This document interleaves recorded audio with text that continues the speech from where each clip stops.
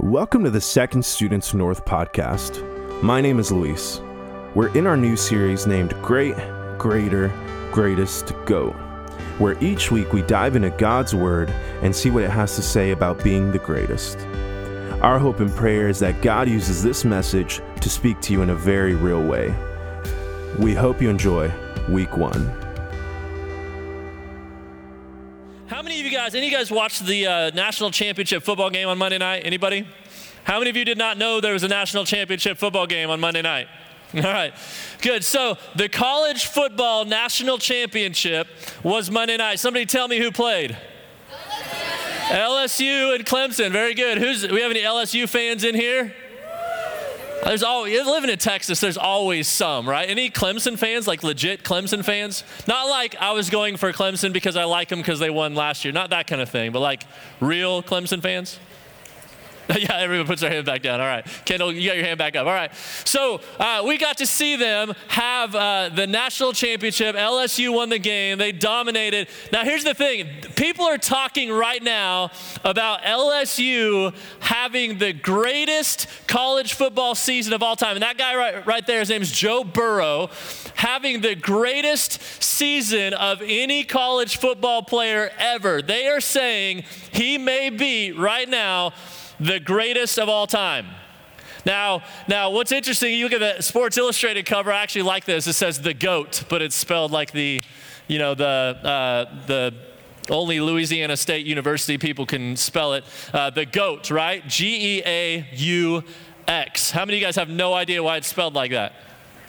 All right, I figured there'd be some of you guys. So they say go Tigers, and it's spelled G-E-A-U-X, like supposed to be French. I don't know what it really means, but that's what it is. So they're saying he might be the GOAT. We live in a world right now where everybody says, and everybody's talking about who is the GOAT or what is the GOAT, what's the greatest of all time. Now here, I got to say this right from the start. I think that word is overused because people can say it about just about anything. They're like, oh man, that ice cream, it is the GOAT. And you're like, it's ice cream. Like, really? You sure? Or are you just saying like you really liked it today? Like that's all it really is, right? They say it about everything now, but I want to ask, because there's different arguments that people might have about who is the GOAT or what is the GOAT. We're going to see which superhero movie you think is the greatest of all time. What superhero movie is the greatest of all time? Now, some of you might say Iron Man, some of you might say Captain America, some of you might say The Avengers, some of you may be more like the Superman, Batman, DC Comics kind of people. Anybody in that category, you're like Superman, Batman, so much better? Better than Marvel. Do we have any X-Men people? You're like the X-Men people, yeah. I figured there'd be a couple of you. How many of you are Marvel people? You're like, yeah, that's my jam right there. All right. Greatest movies of all time. I got to be honest, I thought Endgame was absolutely fantastic. I'm not sure I'd call it the greatest of all time, but it was fantastic. Now here's another debate that's been going on over the last couple of years. Who is the greatest quarterback of all time? Now hang on, I want to ask you a question. Everybody look at that picture. Everybody look at that picture. There are 6 people on there. How many of you actually know the names of less than 3 of those people? You're like, I have no idea who most of those people are. All right, if you're thinking of other people, they're probably not in the conversation yet. But anybody think that Tom Brady is actually the GOAT? He's actually the greatest of all time? Lots of boos. All right, somebody raise their hand. If you booed that, you say, no way. Raise your hand. Who's greater? Joe Montana? You don't even know who he is. Huh? Deshaun Watson. He's the GOAT, right? Deshaun Watson already. 0 Super Bowls. Hasn't even made it to the AFC Championship yet, but he's the GOAT, right? Yeah, I got to be honest. I'd probably lean towards Tom Brady. I say lean. I'm like cannonballing in on that one. So I don't think it's even very close. All right, next one. This one's going to have a lot of people really frustrated because I typed it in, the greatest basketball player of all time. I think it's kind of funny that Russell Westbrook's on there, James Harden is not. So, all right, who is the greatest of all time? How many of you guys say LeBron? LeBron. Both of you, all right, both of you. I'm here, all right? How many of you guys would say, Russell Westbrook? David voted twice for the greatest of all time. There's a tier system that you got to work out, David. How many of you guys would say Kobe? Kobe. Anybody in here that would say Steph Curry? A couple of you guys, all right, like for one season maybe, right? How about Michael Jordan? All right. Anybody think James Harden, greatest of all time? Might be the greatest scorer of all time. I'm not sure he's the best basketball player of all time. So we're going to be looking at some things. This series we're in tonight, that we're kicking off tonight, is called Great, Greater, Greatest, and GOAT, all right? So this is the series we're in. Over these next couple of weeks, we're going to be looking at some different things. Tonight, we're going to look at something that's called great in the Bible. It's called the Great Commission. And some of you guys are like, I have no idea what that means, but we're going to look at it for just a second. But we're going to look at something that is great. Now, I want to point out that we're going to talk over the next couple of weeks about things that kind of tie to those words, but it doesn't mean like one is better than the other. These are all awesome and amazing, but tonight we're going to look at the Great Commission. You're going to see the verses come up on the screen. Follow along with me. Starting in verse 16, Matthew chapter 28. It says, then the 11 disciples left for Galilee, going to the mountain where Jesus had told them to go. By the way, here's what happened. This is a story that happened about 2,000 years ago. Jesus has already been killed, and he was buried, rose again, came back to life. All of his disciples were like, wait a second, we don't know what's going on. They were hiding. Then Jesus came back to life, and they're like, wait a second, we saw you die. Now you're alive. And they're trying to put it all together, right? And so then Jesus spends 40 days, and he's walking around talking to the people in the same city that he died 2,000 years ago, right? And so this is kind of what's happening. This is near the end of that time. It says this, it says, going to the mountain where Jesus had told them to go, when they saw him, they worshiped him. And then it says this, it says, but some of them, what? Doubted. All right, now, for some of you in this room, even if you call yourself a Christian, you might say, well, man, I have some doubts. I want you to know something. All through the Bible, we see people that have different doubts about God, but what I want you to know is if you have any doubts, that's okay. God's not like being a follower of Jesus doesn't mean you're not allowed to have doubts. If you've never had a doubt about your faith, I would actually stand on the side that you probably haven't even actually thought like very deeply about it. Right? Not because like doubts, like if you run into doubt, that I realize it can be a really difficult thing to process. But because I've had these moments where I'm like, hang on, I've got to make sure that this is what I believe, that this is what I understand. And there are some things that I don't fully understand. And it causes these moments where I'm like, man, I've got some doubts. And so what I do is when I have doubts, I go and look and I go to explore and I'm like, hey, I want to know more about this. And so when I have doubts, I actually take them to God and I say, God, I've got these doubts. I want you to help me. And we even see people, there's one guy in the Bible that he was like, hey, Jesus, can you heal my son? And Jesus says, do you believe? And he says, I believe, but help my unbelief. And I want you guys to know something. If you're saying, you know what, I've had doubts in my life, here's what Jesus does. When this man says, you know what, Jesus, I believe you can heal, but help my unbelief. Here's what he's saying. He's saying, Jesus, I believe that you can do this. Like, I believe you are the Son of God. I believe you have the power to heal, but there's a part of me that kind of doubts. Like, there's a part of me, like I believe, but there's a part of me that doesn't. Like, there's a part of me that has this little doubt, but I believe. Yes, I do believe, but I'll be honest with you. There's a part of me that kind of struggles. And Jesus is like, okay. And he heals. That's what he does. Here's what I want you to know. If you've ever had doubts, just take them to God. And I want you to know that he understands. Like he would look at you and he's not going to go, oh man, you doubt, get out of my face. That's not how God responds. We see it in the life of Jesus. That's not how he responded to this man who says, I believe, but help my unbelief. I believe, yes, I believe. Jesus, I believe that you can do this. That's why I'm coming to you, because I believe you can do this. But there's a part of me that kind of wonders if you will, right? So I want you to know, if you've ever had doubts, it's okay. It's okay to have doubts. If you've ever had doubts, you're in good company. If you've ever had doubts, you're a lot like me, right? Because I've had doubts, but here's what I do. I take those to Jesus. I go explore those doubts instead of just saying, well, I have doubts, therefore I'm out.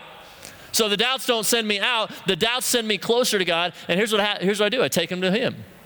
And he begins to answer those. And honestly, there's not every question that you'll ever have answered. No matter what you believe, no matter what system you might follow, there are people who don't believe in God, whatever, they can never say they have no doubts. right?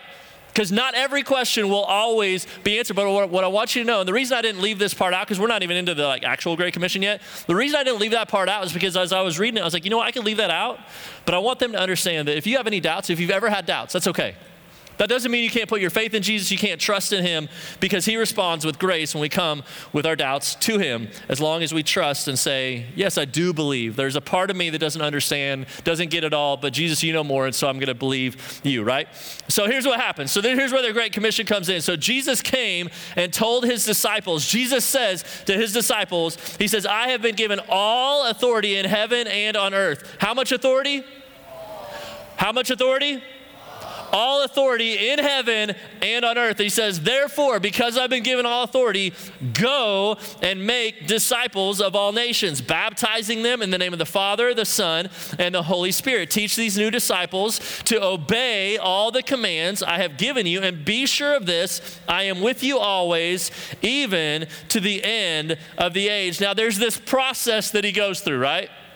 He says, go. That's the first thing. He says, go. He's telling his disciples, go. And then he says, and make disciples and baptize them and teach them to help them obey and remember that I'm with you always, right? That's the process that he goes through. And here's what I want you to know. If you're a follower of Jesus, he says go, but what he's saying is as you're going, like as you go about your day, like as you go into school, make disciples. As you go into school, tell people about me. This is kind of the picture of what he's saying, but here's what I want to do, because we've talked a lot about that recently here in our church, about going and what it looks like to as we go. But what does it mean to actually be a disciple? What's that word actually mean? When he says make disciples, what is he actually talking about? It's the picture of an apprentice. An apprentice. Now, some of you guys might have studied different apprentices and things like that in your history classes or in, different types of classes like that, maybe a social studies class or something like that. But an apprentice is somebody who sits under someone else with the goal of learning, right? So if I said, I want to become a welder, I might go and find a welder and I say, hey, will you teach me how to be a master at welding? Because you have knowledge that I don't have, and because of that, I want to learn from you. And so I'm going to position myself as a learner, and I want to grow. I'm going to be your apprentice. It's this kind of picture that we're going to be available, that we're going to come to you, we're going to give you our time, and that we're going to be humble and we're going to listen because we believe that you actually know more than we do. And so being a disciple of Jesus, because he created you and created me, there's a God who created you and created me. And the Bible says that Jesus was a part of that, being fully God and fully man, was a part of creating you and me. So when we position ourselves as his disciple, we're saying, Jesus, we are available to you, and we understand that you know more about me because you made me and you have a plan and a purpose for me. You know more about me than I do. So I want to learn from you about who you've created me to be. And this is the picture of what it means to be a disciple of Jesus. And here's what also it means. It means you're committed to learning from and then following your master. Right? If you're an apprentice, you'd be an apprentice and master kind of relationship. Now, this isn't like a slavery kind of picture, although you see that in different ways. But it's this different kind of picture that I've got somebody who is the master welder, who is the master of life, because he's the one who created. And so I want to learn why he created. If he's the master welder, I want to learn from him and grow so I can become more and more like him. And he's going to teach me things, and he's going to say, hey, this is how you do this. And I'm not going to go, you know what, I'm going to do it my own way. No, I'm going to be like, this is how you do it. Great, I want to try to do it. And if he goes, no, you didn't quite do it right, why don't you take it a little bit? And I say, okay, I'm going to listen. I'm going to try to understand. I'm going to try to do it the right way, because not only is he good at what he does, he's the master at what he does, right? So if you're going to learn karate, you're not going to learn from somebody that's like a pink belt, right? I don't know what the colors of belts are, right? But you're going to learn from the black belt, because you want to learn from the master, right?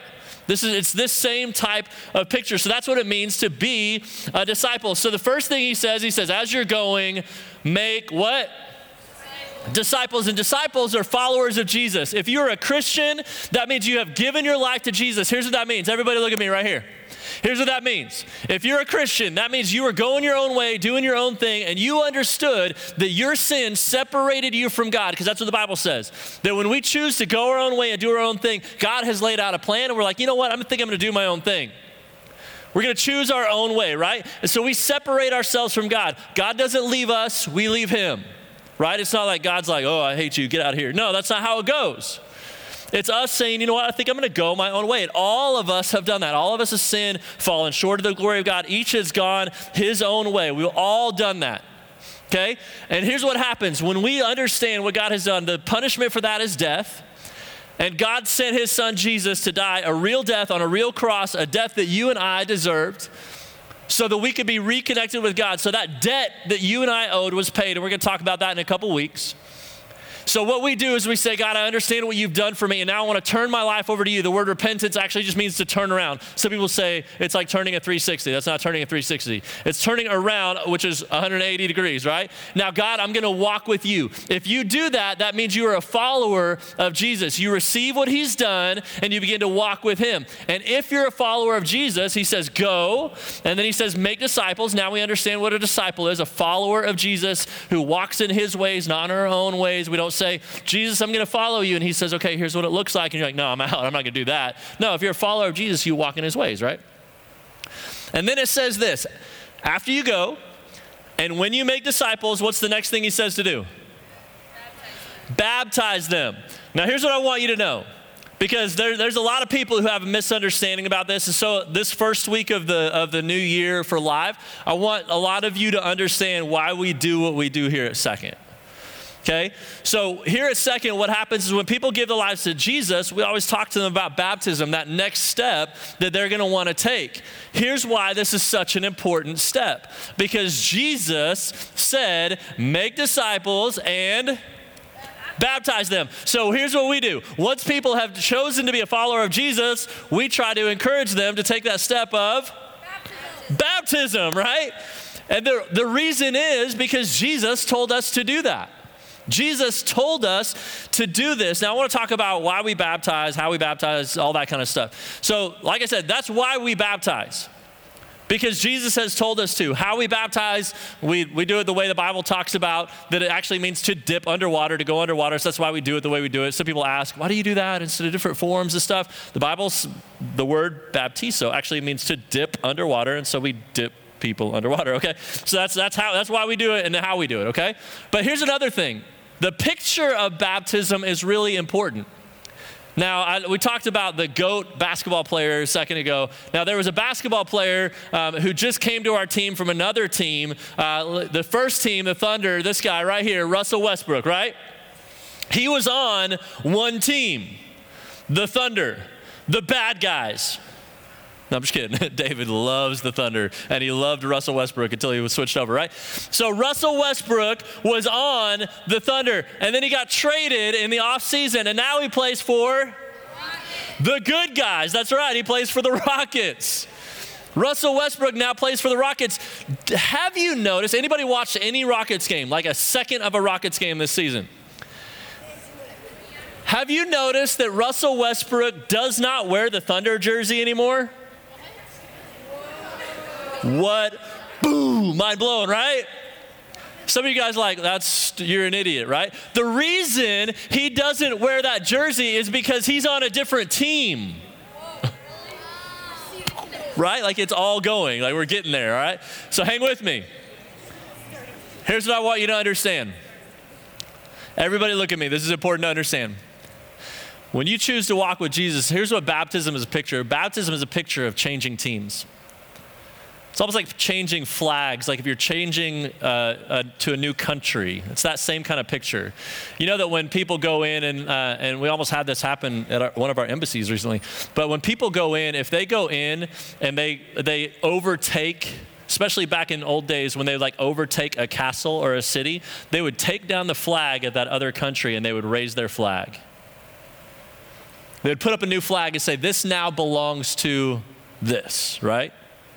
And that's one of the things that they would do to say, the control of this space now belongs to a new country. It's under new leadership, under new ownership. I have a tendency to think, I'm a sports guy. I played sports. I love sports, and so I have a tendency to think of it's kind of like Russell Westbrook, that he used to play for one team, but now he's playing for a different team. When you and I were walking our own way, doing our own thing, We were going one direction, but when we turn our lives over to Jesus, we now are a part of a new team. We've been given new life, and now we are a part of God's kingdom. And so what we say through baptism is it is a picture of letting everybody know, look at me right here. It is a picture of letting everybody know that old life I was living is gone. That's what it actually means. That old life is gone, and I have a new kingdom that I'm a part of, a new family that I'm a part of. I'm on a new team. And so when we do it, we even say you're buried with Christ unto death and raised to walk in a new life, which means that old life is gone and dead, and Jesus has given you new life to walk and live in his power, in his strength, and as a part of his kingdom as one of his children. It's an amazing picture. It's an amazing picture of that old team that I was a part of before, the old team going the wrong way on a path toward hell because I was making the wrong decisions, living my own way. Now I've given my life to Jesus, and now I'm going to walk with him. I am on a new team. And baptism is that picture. Jesus said, make disciples and baptize them. So some of the things that some of you might not know, when we baptize, we kind of celebrate here at Second. We like to celebrate when we have baptism. We're going to get even better at it starting tonight. We're actually going to get better at it. But here's what happens sometimes. Like when people make a decision like this or they get baptized, it might look a little bit like this first video. This is kind of some people's response. Golf clap. Golf clap.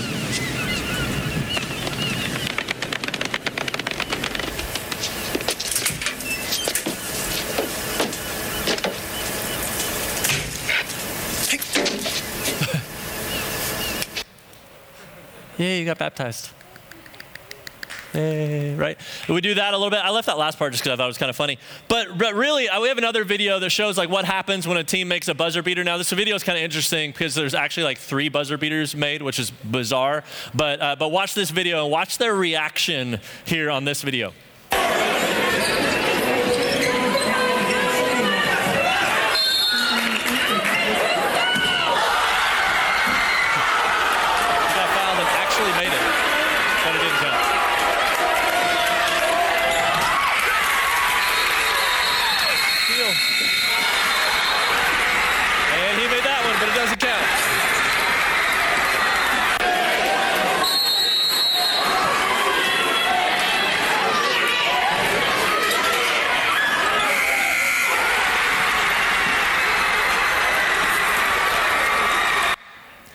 That's the kind of celebration that should be happening, right? When people change teams, when people let us know that they've gone from death to life, that God has changed their life, it shouldn't be the, yeah, congratulations. No, we should be going crazy. We should be going nuts. We should be stoked and excited. We should be yelling, cheering, happy, and excited. We're going to talk a little about that here in just a couple minutes. But here's the picture. This is why it's such a big deal, because they've chosen to follow Jesus and they're taking the next step of being baptized. That is a really big deal. And so we make a big deal about it. We celebrate that stuff. Students gather around and we cheer and we yell, and they get to say, I've given my life to Jesus, and we yell and we cheer and we get happy and we get excited. Then we gather up when it's all done and we pray for them because we are excited for them.